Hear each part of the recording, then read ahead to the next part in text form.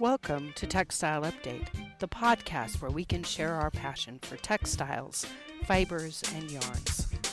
This is Gwendolyn Hustvedt. This is the first episode that focuses on cellulose fibers, and today we'll talk about the properties of naturally occurring cellulose fibers, the good, the bad, and the ugly.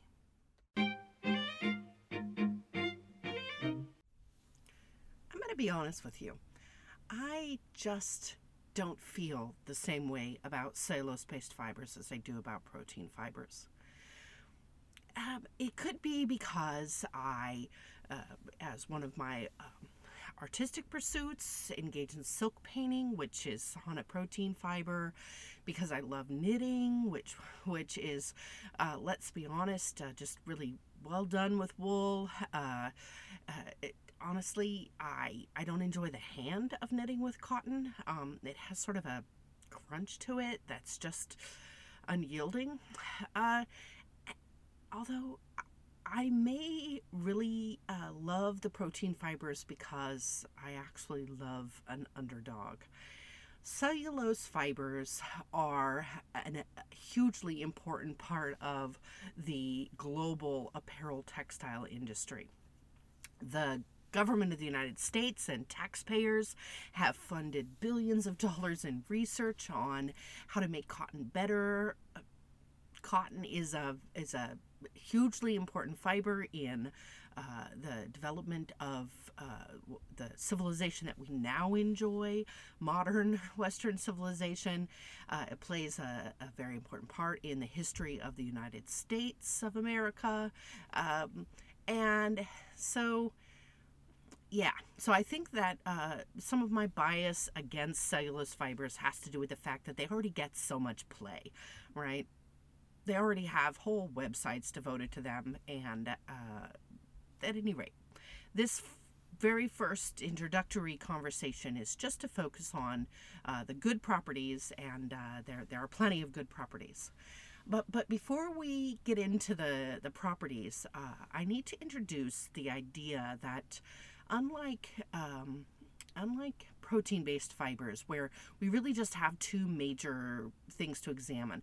Did it come from the hair of a mammal, or was it extruded by an insect, right? That's the big question. With cellulose fibers, we actually can think about what part of a plant the fibers came from, because the parts of the plants the fibers came from influences the properties that they have to a certain extent. And thinking about why the plant evolved to have a fiber in that location can tell us a little bit about what the fiber might be good at.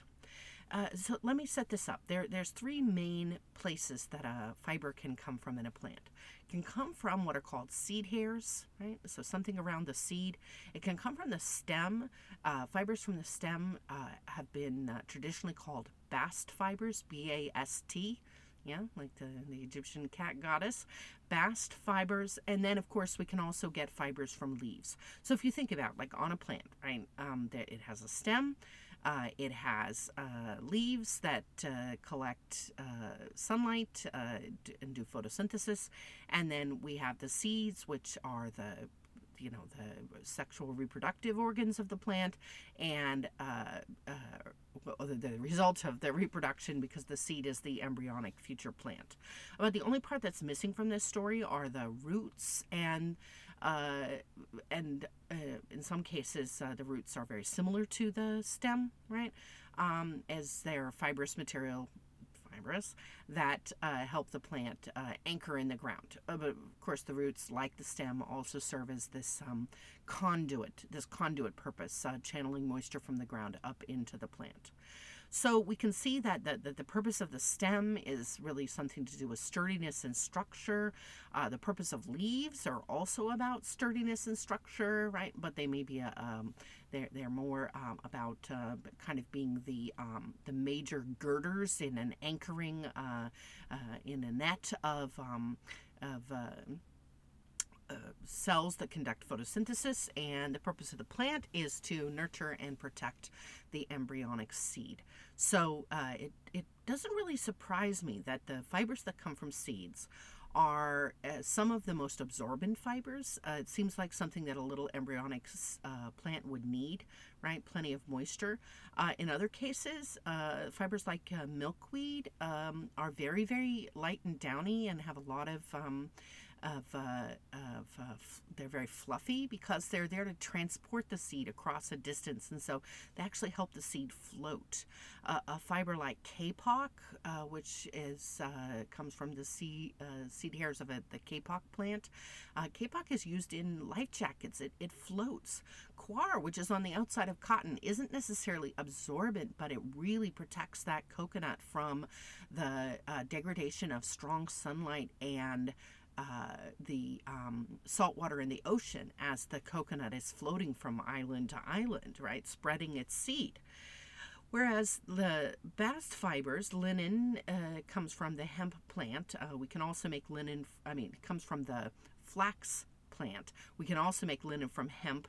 And jute, ramie, kenaf, these are all fibers that we extract from the stems of plants, and they're all very sturdy and durable and not known for their softness or absorbency, right? More known for their structure. And then piña, abaca, sisal, that comes from leaves, are all very stiff. Right? They end up kind of having an issue with stiffness over the course of their life. They don't necessarily ever settle into the softness that we might see even from a bast fiber that, like linen, over time will become soft as it's worn down.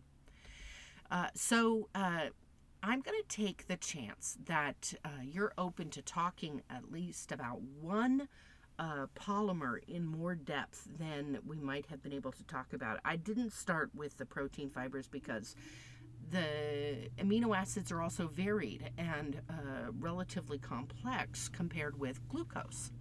So let me describe the mer, the glucose mer, which is what forms up the cellulose polymer. It is a ring of five,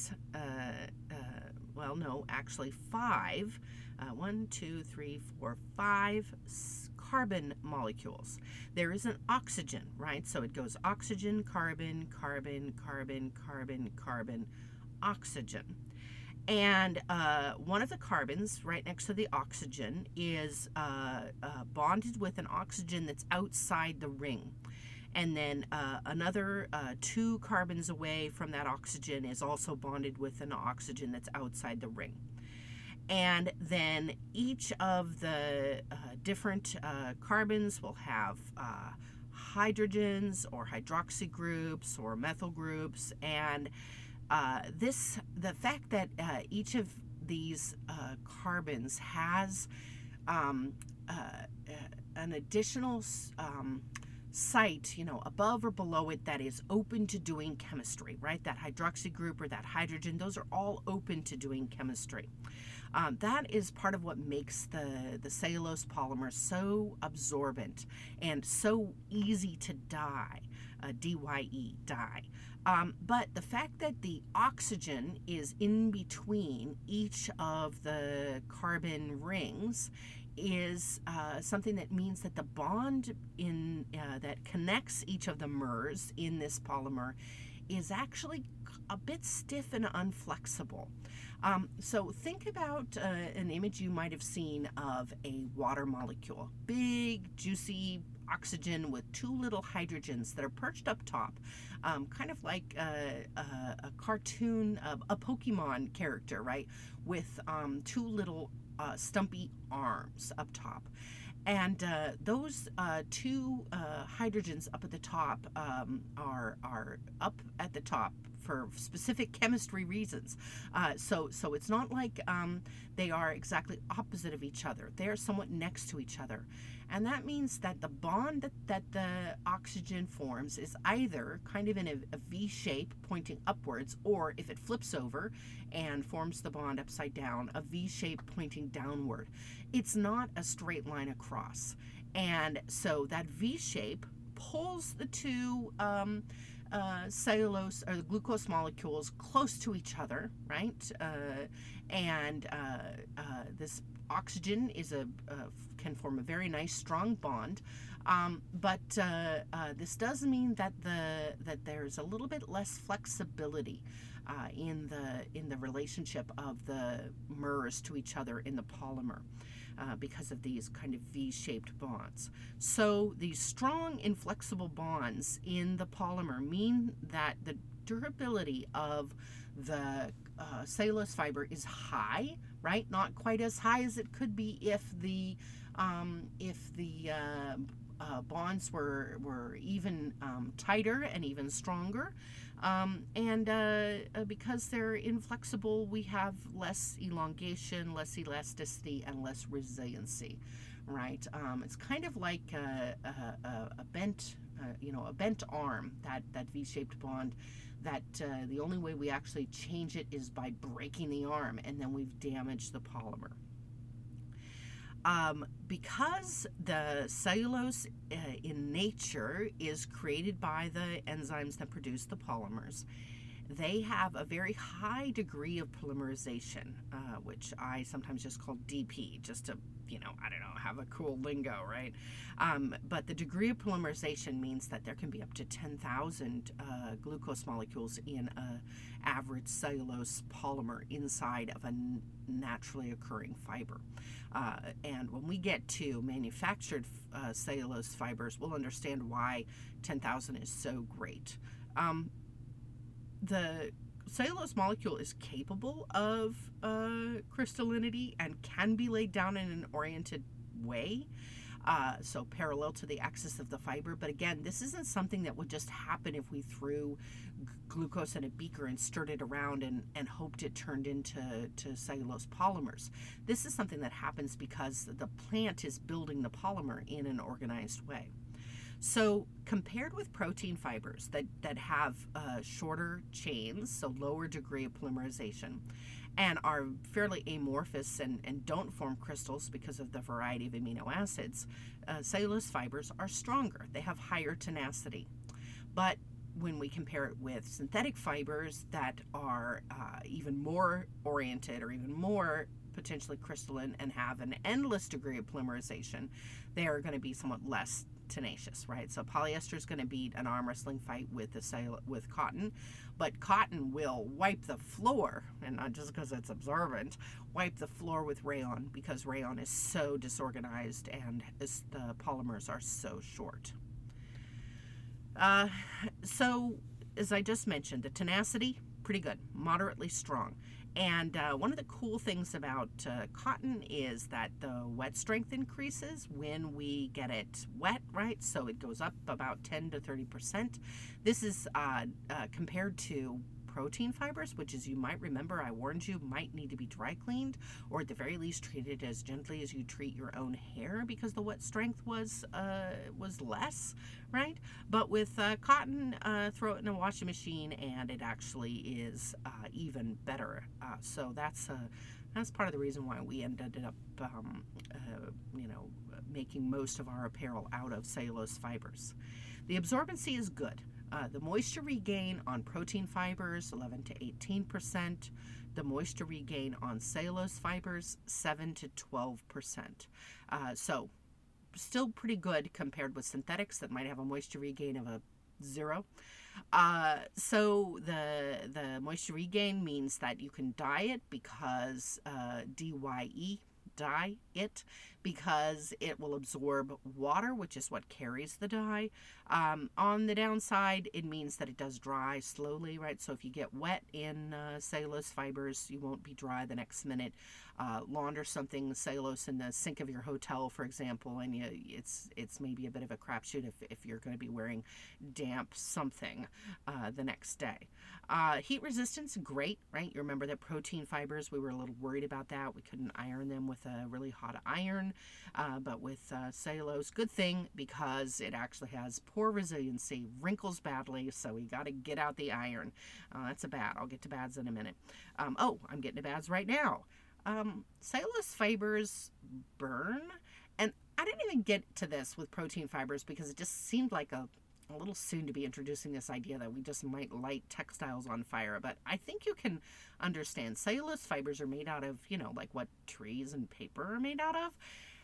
Yeah, it burns. So flame resistance is poor. And actually, we use the difference in flame resistance between protein fibers and cellulose fibers for a quick ID, right? So if you're not sure, potentially the bridal shop is selling you a highly priced wedding gown that's not actually made from silk, right? One way that you can tell if it's made from rayon, which rayon is the fiber that is most often mislabeled as silk. Rayon is the reason we have laws against mislabeling textiles. Even recently we've had to deal with this question. You can just ask for a swatch of the fabric that the garment is made out of. Step outside, light that puppy on fire. If it burns quickly, right, smells like paper while it's burning, and leaves a white ash with a bit of an afterglow, then yeah, you just lit cellulose on fire. If it is sluggish to burn, right, in the flame, or it burns in the flame, and when you pull it out of the flame, it sputters and self-extinguishes, and when it cools, it leaves a black ash, right, with a crushable bead, so it's sort of a little black lump that when you squeeze it with your finger, just softly degrades into black ash on your finger as opposed to gray ash from the cellulose. Then you know that likely you're being sold a silk gown as opposed to a rayon gown. Let's see, what else is great about cellulose? It resists bleach and alkalis, which is great because many laundry additives, detergents, and as I mentioned, bleach are more on the alkali side. It does not resist acids very well, right? So that's something you discover if you're wearing jeans in the chemistry lab and you drop a little bit of sulfuric acid on your jean. All right, it'll just eat right through the cellulose, and then you're freaking out like, is the acid gonna burn my leg? All right, rinse it, and you'll just be left with a hole in your jeans.